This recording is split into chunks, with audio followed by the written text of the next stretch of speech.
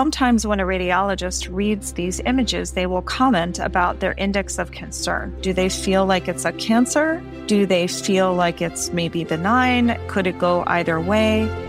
Welcome to Dog Cancer Answers, where we help you help your dog with cancer. Hello, friend. Today on Dog Cancer Answers, we have a question we received on our listener line. Darlene's golden retriever had an anal gland tumor. Later, follow-up testing found another tumor that may or may not be related. To answer her question about what to do, veterinary oncologist Dr. Brooke Britton returns to the show to weigh in on the different options for her situation. Dr. Britton, thanks so much for joining us again. Thank you for having me again. Let's take a listen and hear what Darlene has to say. Hi there. My dog, golden retriever, 10 years old, had a anal gland tumor removed. Was told that it had spread to his lymphatic tissue and advised to have a CAT scan done. CAT scan was done. Oncologist advised that it had not spread, so I was very happy about that, but then called the next day and advised me that there is a small tumor in his stomach lining and the lymph node is swollen. At this point, I have no idea what to do, what the next step should be. I thought I could have a needle aspiration done, but I was told that that is not possible and that I could have a biopsy done. So I am not sure at this point what I should be doing. I hate to put my dog or have him anesthetized one more time. This will be the third time, and I want it to be as least invasive as possible. Thank you very much. Bye-bye. Dr. Britton, poor Darlene has to deal with a stomach tumor on top of the anal gland tumor. What advice do you have for her?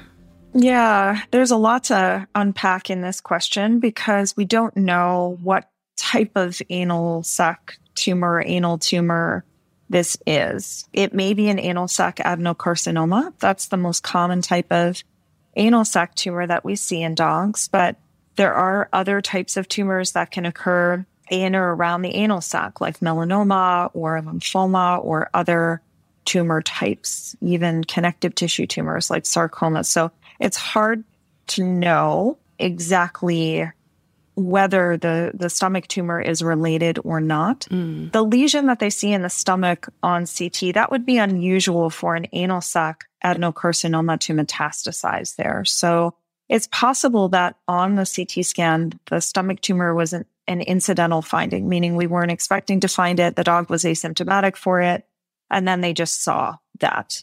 Oh, so the dog might have two cancers. That's possible. Or maybe the stomach lesion is benign and truly incidental, where it's not causing the dog an issue and it's not going to be a problem. We don't know. And to your point, sampling was suggested. Many times when we try to sample a stomach lining tumor minimally invasively, for example, with a needle aspirate, even under ultrasound or CT guidance, it can be hard to get enough cells that give us the answer for what it is. And so that may be what her veterinarian was alluding to. Maybe the location of the tumor is difficult to access via less invasive means. Maybe they don't feel that a needle is going to be enough to get an answer, and so they're reluctant to try. Or maybe they feel it would be a more risky procedure to try to do something like that versus a biopsy. The other thing that she mentions is a lymph node. So is the lymph node that is enlarged near the stomach, which would be maybe a little bit more concerning for a cancerous process in the stomach that may have spread to the lymph node. But then again, if there's inflammation in the stomach that is nonspecific and causing thickening or something that looks like a mass-like area, for example, sometimes inflammation can just cause a lymph node to be plump and mildly enlarged like that. So again, there's a lot that we don't know, or at least that from this call that we don't know all the details of. If the lymph node is closer to the anal sac tumor internally, kind of in the lower half of the body, I'd be more concerned that maybe the anal sac tumor had spread there. She also makes a point of saying that the biopsy indicated that the tumor had spread to the lymphatic system or the lymph node, but then the CT indicated that there was no metastasis. So that's a little bit unclear as well, what the nature of the lymphatic involvement or nodal involvement actually is and whether that's related to the anal tumor or not. What may have been relayed to her is on the biopsy, the pathologist sometimes will indicate on a microscopic level, when they look at the tumor under the microscope, that there are tumor cells in the lymphatic vessels that supply the tumor. So it's possible that there was what's called lymphatic invasion or lymphatic involvement, but we don't know for sure if a lymph node is definitively involved and there's definitive metastasis. Lymphatic invasion at the microscopic level implies a higher risk of that, but it doesn't necessarily mean that it's happened yet. We just worry that there are cancer cells inside the lymphatics, and it's sort of like hitching a ride on a bus at a bus stop on a highway. You know, we sort of got on the highway and then we may be on our way to the next stop, which is the lymph node that drains the tumor, is usually the analogy that I will use. So just because you're on the highway doesn't mean you're going to reach your intended destination, but we worry a little bit more that we have a more directed path to get to a lymph node that drains the tumor when we see that on the biopsy, if that makes sense.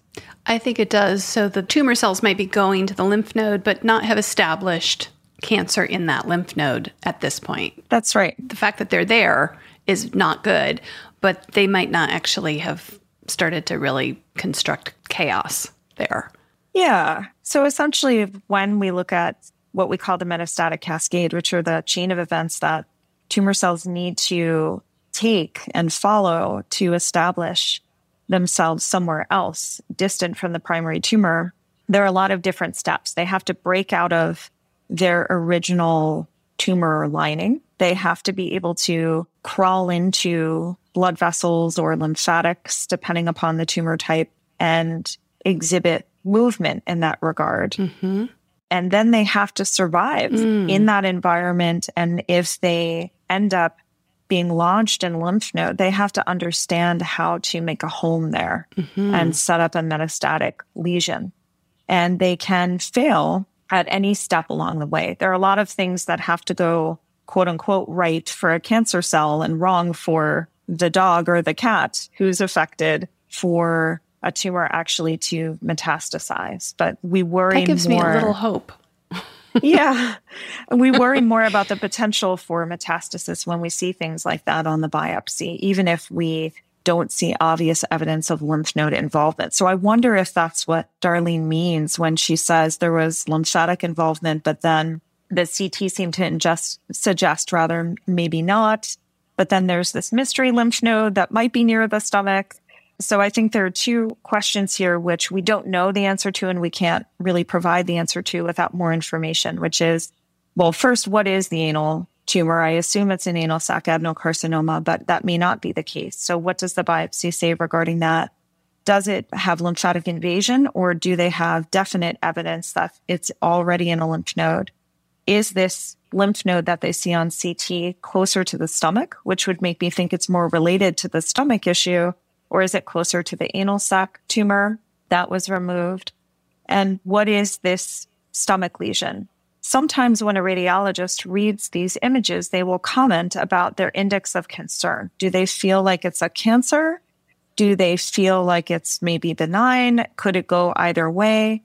To her point about not wanting to put her dog through invasive procedures, given that the dog has already been anesthetized a couple times, I completely understand that. And sometimes it is very difficult for us to know what's going on without taking that extra step and doing something more invasive. And if a radiologist or her oncologist or the team that's working on her dog's case feels that the nature of the lesion can't be determined without a biopsy, unfortunately, then going in with an open abdominal surgery and getting a biopsy of that lesion and maybe that lymph node may be what has to happen if we want to get to the bottom of it, versus monitoring the dog and seeing if that lesion changes over time, especially if the dog is asymptomatic and she's reluctant to put her dog through something very invasive.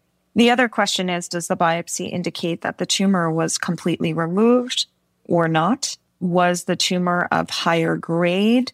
If there's lymphatic invasion on the biopsy, that would imply, again, a risk of metastasis that's perhaps higher. And so is chemotherapy indicated for that tumor, or some post-surgical therapy indicated for that tumor under the circumstances? So there are a lot of things that I don't know based on her description that would be helpful to making those types of recommendations. But that's sort of my initial overview of what we're dealing with.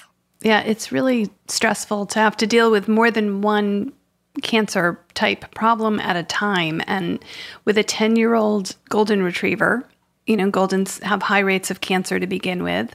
Mm-hmm. And that I can totally understand why Darlene might not want to put her dog under, because anesthesia poses its own risks as well. Absolutely. And surgical recovering from the biopsy and all of it. Absolutely. And this stomach thing may not even be a type of cancer. We just don't know. If the radiology report again said something to the effect of, we're very concerned this could be cancerous, then obviously the index of concern is higher, but it could be an incidental finding. And if the dog is asymptomatic, I think it's reasonable, if she is reluctant to do more invasive procedures to her dog, to monitor that lesion, perhaps with ultrasound every couple months or every few months, to see whether or not that's progressing. And if it progresses, that would make me more concerned for a cancerous process. And then she would have to make a decision. Does she want to do more to find out what that is and pursue that problem, or treat her dog supportively if the dog is now symptomatic? We're going to take a short break here, but when we return, I want to talk a little bit more about incidental findings. And now, a message from your dog. Every day with you is like a day at the beach, and I want as many beach days as possible. I want to run and sniff and find a good stick to carry. I want to roll in the grass and warm my belly in the sun. I want to walk with you, run with you, sleep with you, eat with you. And when I eat with you, I want Everpup. The green, grassy, beef liver spike smell wakes my senses. You may not realize this, but it tastes like homemade gravy, especially when you wet it. It infuses any food you give me with health and life and vibrancy.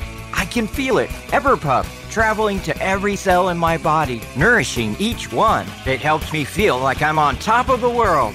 I'm so glad you're giving it to me every day, because every day I'm so glad to be with you. I wouldn't have it any other way. I want my Everpup. It just makes me feel good. I am so grateful to be your dog and for the Everpup you give me. So now that you know what your dog wants, get Everpup, the ultimate dog supplement. Everpup is available in select pet shops and on Amazon. But to get the best price possible, join the Everpup Club at everpupclub.com, where you'll get your first jar for just $8 with free shipping anywhere in the U.S. Go to everpupclub.com and use the discount code DPN. That is everpupclub.com. Everpup, every day.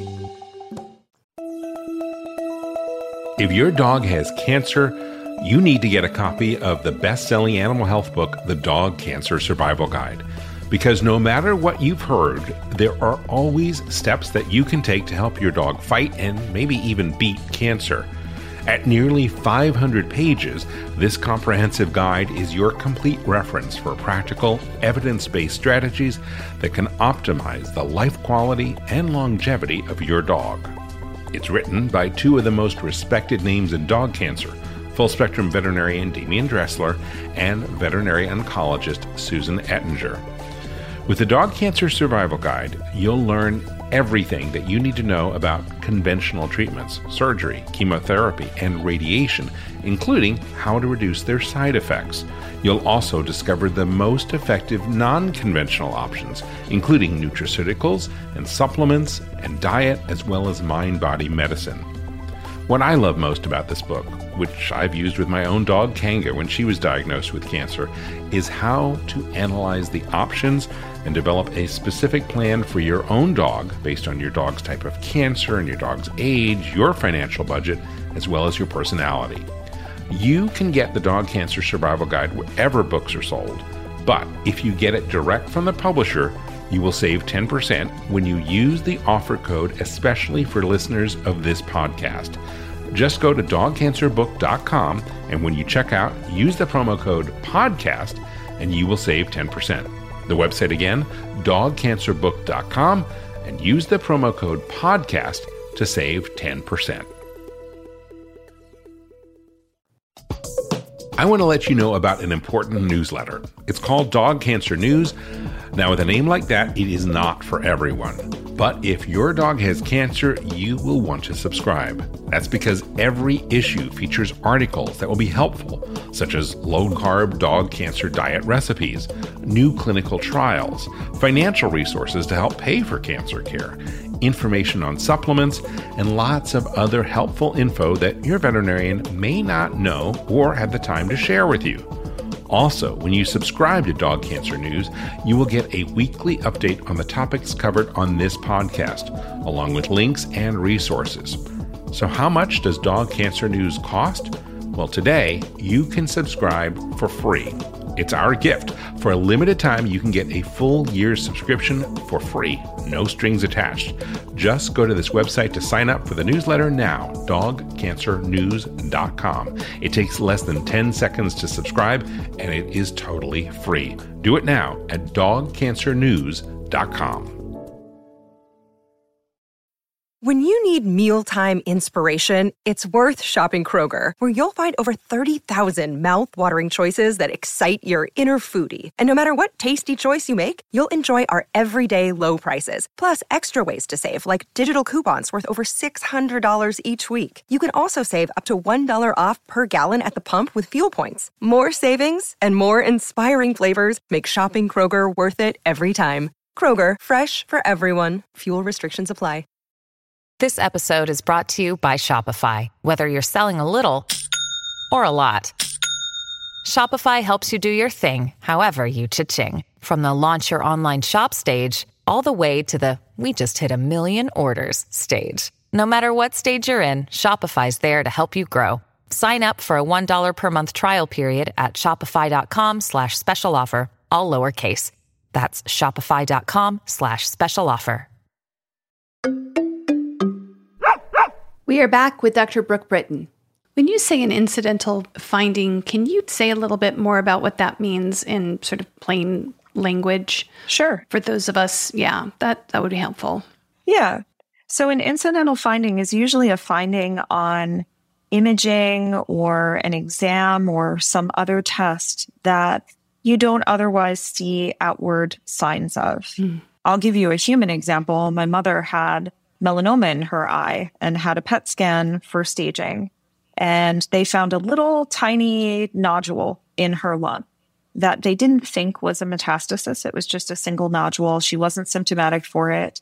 But because of her melanoma history, they wanted to monitor that. And over time they did, and it didn't change. In fact, it even got a bit smaller with time. And so that would be an example of an incidental finding. It's something that we see that is indeterminate. We don't know what it means, but we're not showing signs of illness from it. And so it is something that oftentimes we can monitor if we're not showing any symptoms relative to that lesion. Sometimes it will be not so benign, like maybe an issue with a gallbladder that we find on CT, for example, something like a mucocele, which is where the bile gets really sludgy and almost impacts the gallbladder, which might require you to do something about it.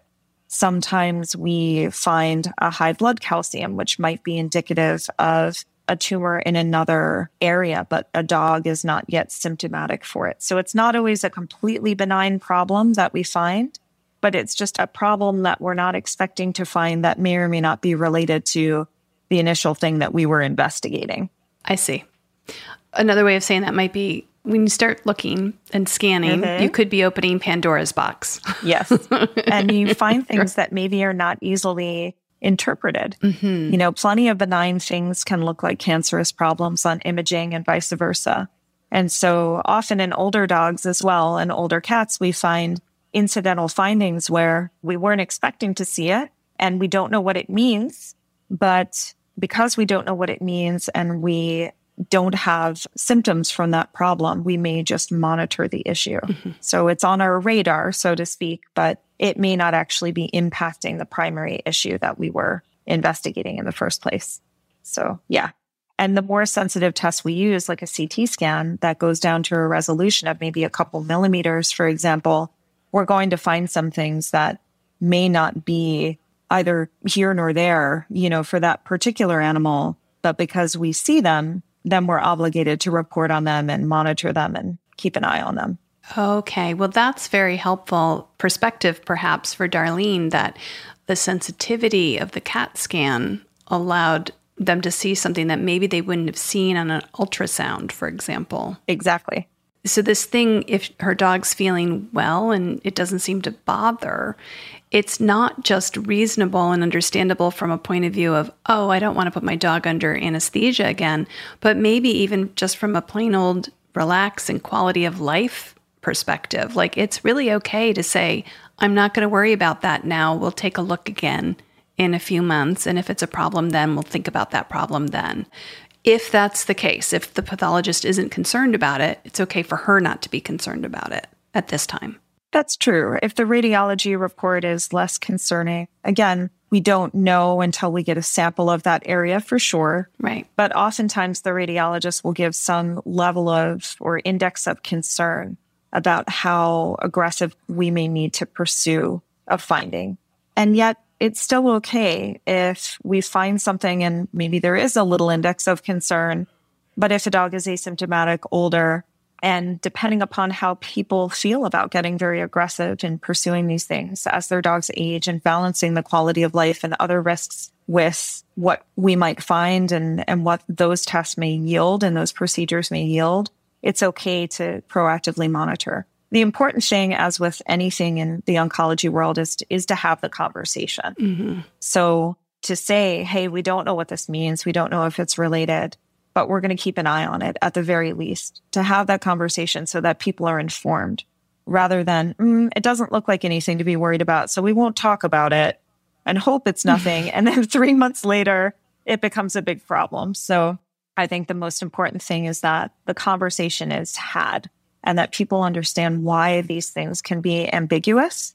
So it's not that we're trying to be vague, but there's only so much that we can know just by imaging alone. And so we have to take everything in the round. And usually most people are comfortable with that. They come to a decision that they feel comfortable with and know that it's being monitored, and that's okay. Right. So in terms of making a decision about whether to do a biopsy or not, what are the anesthesia risks involved for a 10-year-old dog or for dogs in general, if there's a difference? In general, most dogs, even older dogs, and I certainly have experience doing sedated and anesthetized procedures and recommending surgery under longer anesthesias for many dogs that are older, just given the patient population that I treat. So, the anesthesia risks in general are fairly low for the majority of dogs, even older dogs.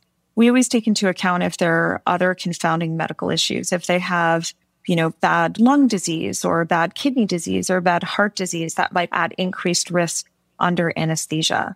Their age in and of itself is usually not a contraindication to doing anesthesia. So just being older doesn't necessarily mean that they can't undergo anesthesia even multiple times. I mean, we certainly have many older dogs who undergo anesthesia on a nearly daily basis for radiation for a month or so at a time when they're getting treated for cancer, albeit a short anesthesia, but still. So these things can be done and are done routinely. It doesn't mean that we don't worry about it at all, but each patient has an individual risk profile. And most of the times the age is not a major factor in that risk versus other medical issues that a dog may have. That makes sense. So Darlene has some questions to get clarity on from her specialists and then can make her decisions with more confidence, it sounds like you're saying. Yeah, absolutely. Yeah. Thank you so much for joining us today, Dr. Britton, and helping us help Darlene. Appreciate it. Oh, my pleasure. My pleasure. And thank you, listener. If you have a question like Darlene did, you can always give us a call at 808-868-3200 and leave a message. We might choose your question to feature on a future episode of Dog Cancer Answers. You can always find past episodes of our show and the show notes for every episode on dogcancer.com. I'm Molly Jacobson. And from all of us here at Dog Podcast Network, I'd like to wish you and your dog a very warm aloha. Thank you for listening to Dog Cancer Answers. If you'd like to connect, please visit our website at dogcanceranswers.com or call our listener line at 808-868-3200. And here's a friendly reminder that you probably already know. This podcast is provided for informational and educational purposes only. It's not meant to take the place of the advice you receive from your dog's veterinarian. Only veterinarians who examine your dog can give you veterinary advice or diagnose your dog's medical condition. Your reliance on the information you hear on this podcast is solely at your own risk. If your dog has a specific health problem, contact your veterinarian. Also, please keep in mind that veterinary information can change rapidly. Therefore, some information may be out of date. Dog Cancer Answers is a presentation of Maui Media in association with Dog Podcast Network. Is artificial intelligence going to change veterinary medicine? Well, it already has. Right now, on Dog Cancer Answers, we're speaking with Dr. Kelly Deal of Morris Animal Foundation about how AI is impacting veterinary research and the practice of medicine itself. That's on Dog Cancer Answers. Get it wherever you get your podcasts or at dogcancer.com/podcast.